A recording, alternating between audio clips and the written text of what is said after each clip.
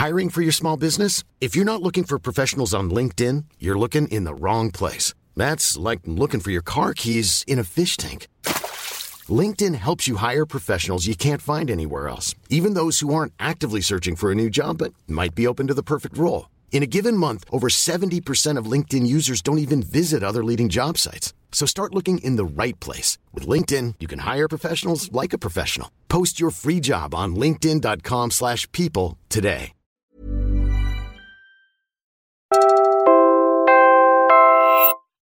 Tuwing linggo, sama-sama tayo sa guided meditation mula sa Meditation Muna podcast. Kung nakakatulong ito sa inyo, hanapin lang ang Meditation Muna sa inyong podcast app.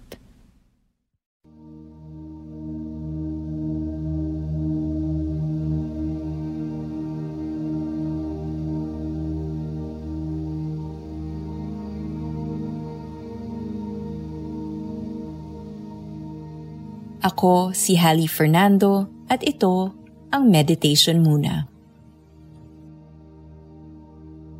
Being able to let go of things that no longer serve us is a valuable skill. Alam natin na hindi nakabubuti para sa mental health at physical well-being kapag tayo ay nagdadala ng takot, galit o sama ng loob. Lalo na kung matagal na natin itong kinikimkim. Kaya sa meditation at iba pang mindfulness practice, binibigyang diin ang pag-let go. Nabanggit sa episode 2 na lahat ng bagay ay energy. Nasusukat ang energy na ito sa frequency. The higher our frequency, the more we operate from a place of peace and love. Kapag tayo ay nagkikimkim ng takot, kahihiyan, inggit, sama ng loob o anumang emosyon na sa tingin natin ay negatibo, bumababa ang ating frequency. Operating at a low frequency for a very long time can also lead to stress-related diseases. So, what the mindfulness community has done is tell people to let go. Today, I would like to challenge this approach. Gaya ng sabi ko kanina, ang pagbitiw ay maaaring magdulot ng ginhawa. Pero ang pagpuwersa o pagmamadali ng proseso ng pagbitiw ay nakakasama at kung minsan, ito ay nagiging traumatic. What do I mean?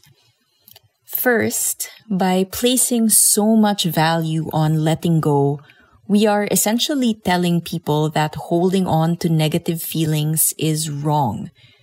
We are made to feel bad and guilty when we are not able to let go and move on. Second, if we are forced to let go of a feeling prematurely, we miss out on the learning opportunity this feeling is offering us.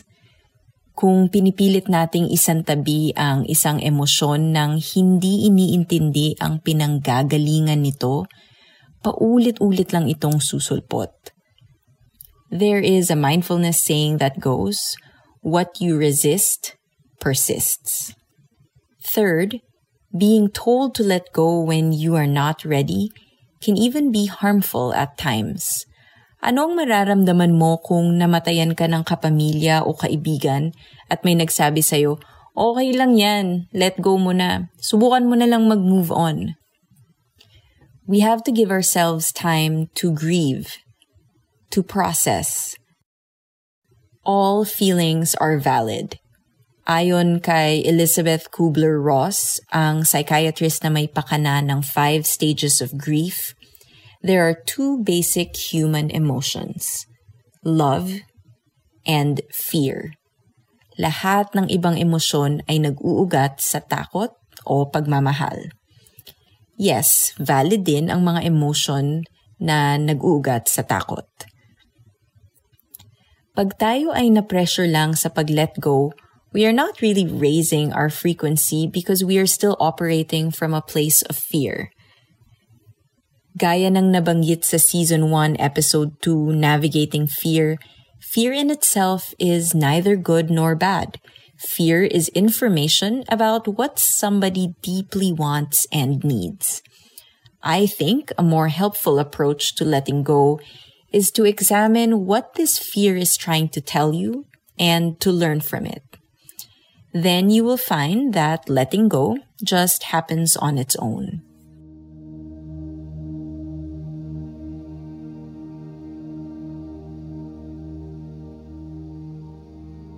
So, paano nga ba bitawan ang isang fear-based feeling lalo na kung matagal mo itong dinadala? Gagamitin ko ang resentment o sama ng loob bilang halimbawa. I think resentment is a feeling that people commonly struggle to let go. It is definitely something I struggle with. Resentment is a layered emotion. Kasama sa sama ng loob ang pagdama ng inis, galit, sakit, suklam, pagkabigo, kahihiyan, at kawalan ng tiwala. Ang sama ng loob ay buhat ng pakiramdam na ikaw ay minali o minaltrato. The first thing you can do towards letting go is approach your resentment with kindness. Lahat tayo ay nakaranas na o dumaranas ng sama ng loob. Huwag natin i-judge ang sama ng loob bilang negatibo. Huwag din natin itong isantabi. So, kung ang sama ng loob ay nagdudulot ng kaba, sakit sa tiyan, bigat sa dibdib, o iba pang pakiramdam, obserbahan lang ito ng may kindness at curiosity. They have a lot to tell you. Alam kong medyo mahirap ang pag-process ng mga bagay na hindi naman natin nakikita o nahahawakan. Kung gayon, maaari mong i-imagine na ang hinanakit na dinadala mo ay mayroong pisikal na anyo. Maaring ito ay isang bagay, hayop o nilalang. At kapag nagkaroon na ito ng pisikal na anyo, maaari mo na itong lapitan. Meet that with kindness and curiosity. Kindness and curiosity are key to understanding. Second, you have to understand why you are clinging on to resentment in the first place. Ito yung mahirap gawin. Ano ang nakukuha mo sa pagdala ng sama ng loob? Hindi mo ito ikikimkim kung wala itong pakinabang sa'yo. Sa aking karanasan, meron akong sama ng loob sa isang tao na umabuso sa akin. Resentment towards my abuser made me feel safe. It was a boundary I put up. Para sa akin, kung pakawalan ko ang sama ng loob, para ko na ring sinabi na okay lang yung nangyaring pag-abuso. Sobrang hindi ito okay. Resentment also validated my need to feel good. In society, the victim is seen as good and the perpetrator as bad. I had lived with a lot of self-blame over what happened, and resentment was my mind's way of justifying that I was a good person. Ako yung tama sa sitwasyon na iyon. Ako yung minaltrato. The abuse I experienced was very disempowering, and my mind was searching for ways to regain that power, again through resentment. By telling myself that this person who had hurt me needed to make up for their wrongdoings, I put them in a position beneath me. Kung baga, kailangan nilang magmakaawa, gumapang, humingi ng paumanhin, para lang makuha ang aking atensyon. In this weird power dynamic I had created in my head, I gained a temporary sense of empowerment. Ngayon ko natatanto na yun pala ang dahilan ng pagkimkim ko ng hinanakit at sama ng loob. But if someone told me to let go of resentment before I was ready, I don't think I could. Bakit ko ito pakakawalan? Di bali ng napaka-toxic nito. Di bali na yung dalang psychological at emotional suffering ng hinanakit na ito. Bakit ko pakakawalan ang isang bagay na nagbibigay ng safety, validation at empowerment? During that time, I badly needed those things, and I thought it was worth holding on to resentment to meet those needs. I'm sharing this with you because this is the side of letting go that many mindfulness teachers don't talk about, and I think it's very important. Because resentment and other fear-based feelings serve a purpose, asking someone to give it up when they are not ready can make them feel unsafe or really bad about themselves, which is the opposite of what letting go should make you feel. And yet, we ask people to let go all the time. It doesn't matter what fear-based feeling it is that you are clinging to. Your mind and your body need to feel safe before they are able to let go. Kaya kung meron ka pang dinadala o kinikimkim, hindi kita pipiliting mag-let go. Pero sana, subukan mo itong i-process ng may compassionate curiosity. See what these feelings are trying to tell you, question them, and learn from them. Remember, fear is information about what a person deeply wants and needs. When you are able to access that information, you will understand what you need to do to let go and when it is time. Lastly, forgiveness and letting go are byproducts of healing. Focus on your personal healing. That is the most important thing right now. I'm here to hold that space for you. Tara! Meditation muna.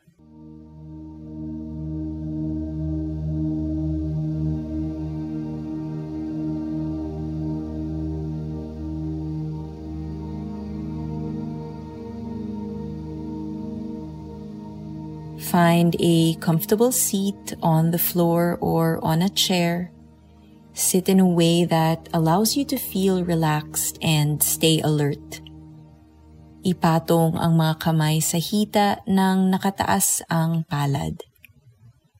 Paghanda ka na, maaari nang pumikit.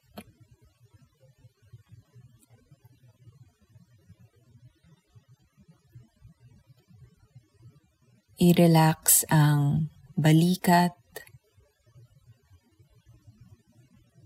leeg, at braso.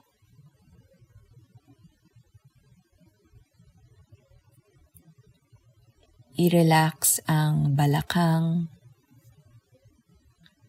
binti, at paa. We will do a few rounds of deliberate breathing. Let the breath be slow and long. As you inhale, gently uncurl the fingers and open the palms. As you exhale, draw the fingers in, making a loose fist. Hinga papasok, iunat ang mga daliri at buksan ang palad. Hinga palabas, ipasok ang mga daliri, loose fist. Do a few more rounds on your own, keeping the long breaths and movements in the fingers.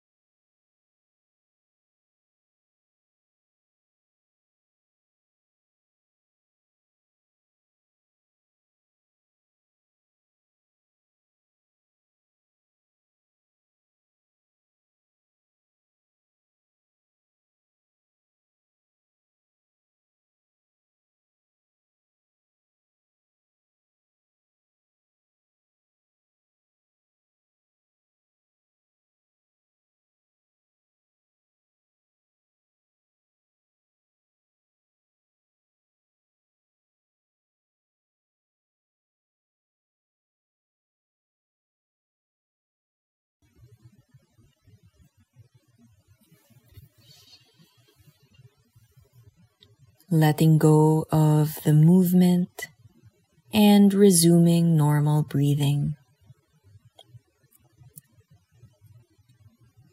Dalhin ang atensyon sa mga daliri ng paa at dahan-dahang dalhin ang atensyon pataas hanggang sa tuktok ng ulo. Kung may madaanan kang bahagi ng katawan na nagdadala ng pagod o tensyon, maaring mag-pause muna dito. Tell this part of your body that it's okay. It is safe. Payagan itong magpahinga.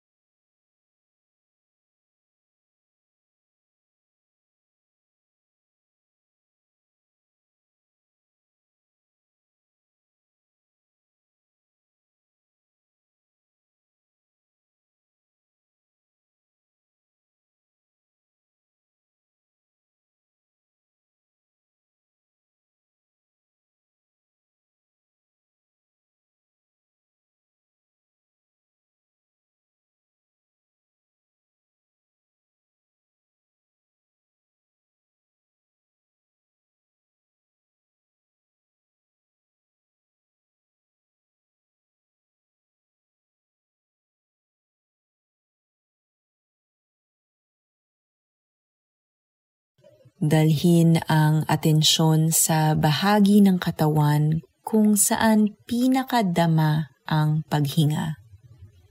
Maaring ito ay ang ilong, lalamunan, dibdib, tiyan. Kung saan man ito, i-focus ang kamalayan dito. Anytime you find yourself wandering or drifting off, keep going back to that area where the breath is present.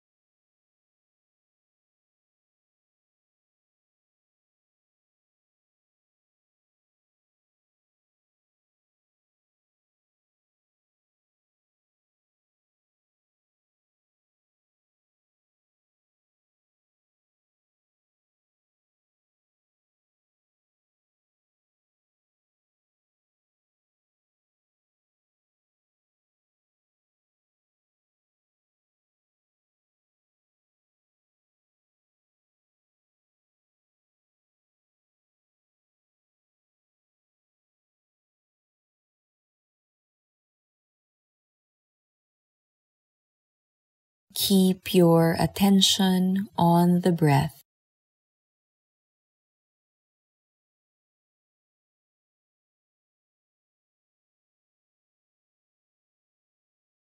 Imagine that the body is bringing to the surface things that are no longer of use to you. Any tension, stress, ill feelings that you have been carrying, imagine this energy gathering in the neck area. Isipin na may dalawang butas sa gilid ng leeg na pwedeng labasan ng anumang kailangang pakawalan mula sa katawan. Imagine them blowing out like air, relieving pressure and stress in the body. Imagine the body normalizing in the process.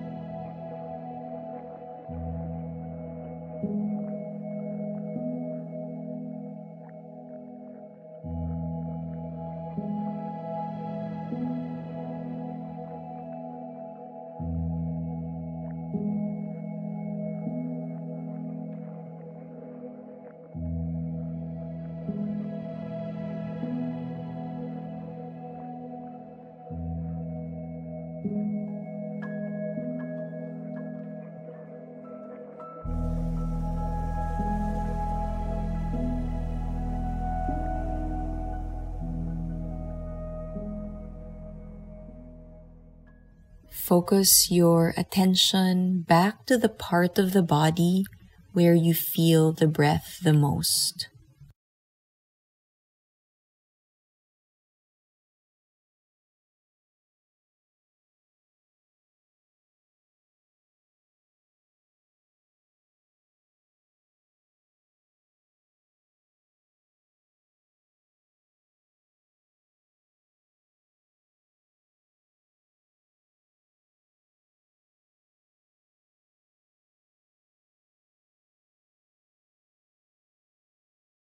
Malalim na hinga papasok at palabas. Unti-unting galawin ang mga kamay. Maaaring iunat ang mga binti. Pag handa ka na, maaari nang dumilat.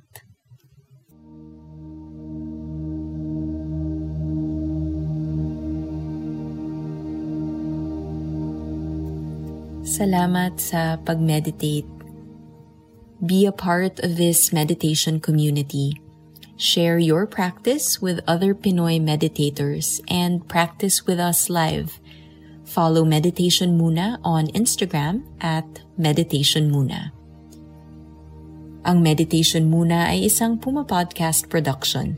Sundan ito sa Spotify, Anchor, Stitcher o kung saan ka man nakikinig ng podcast.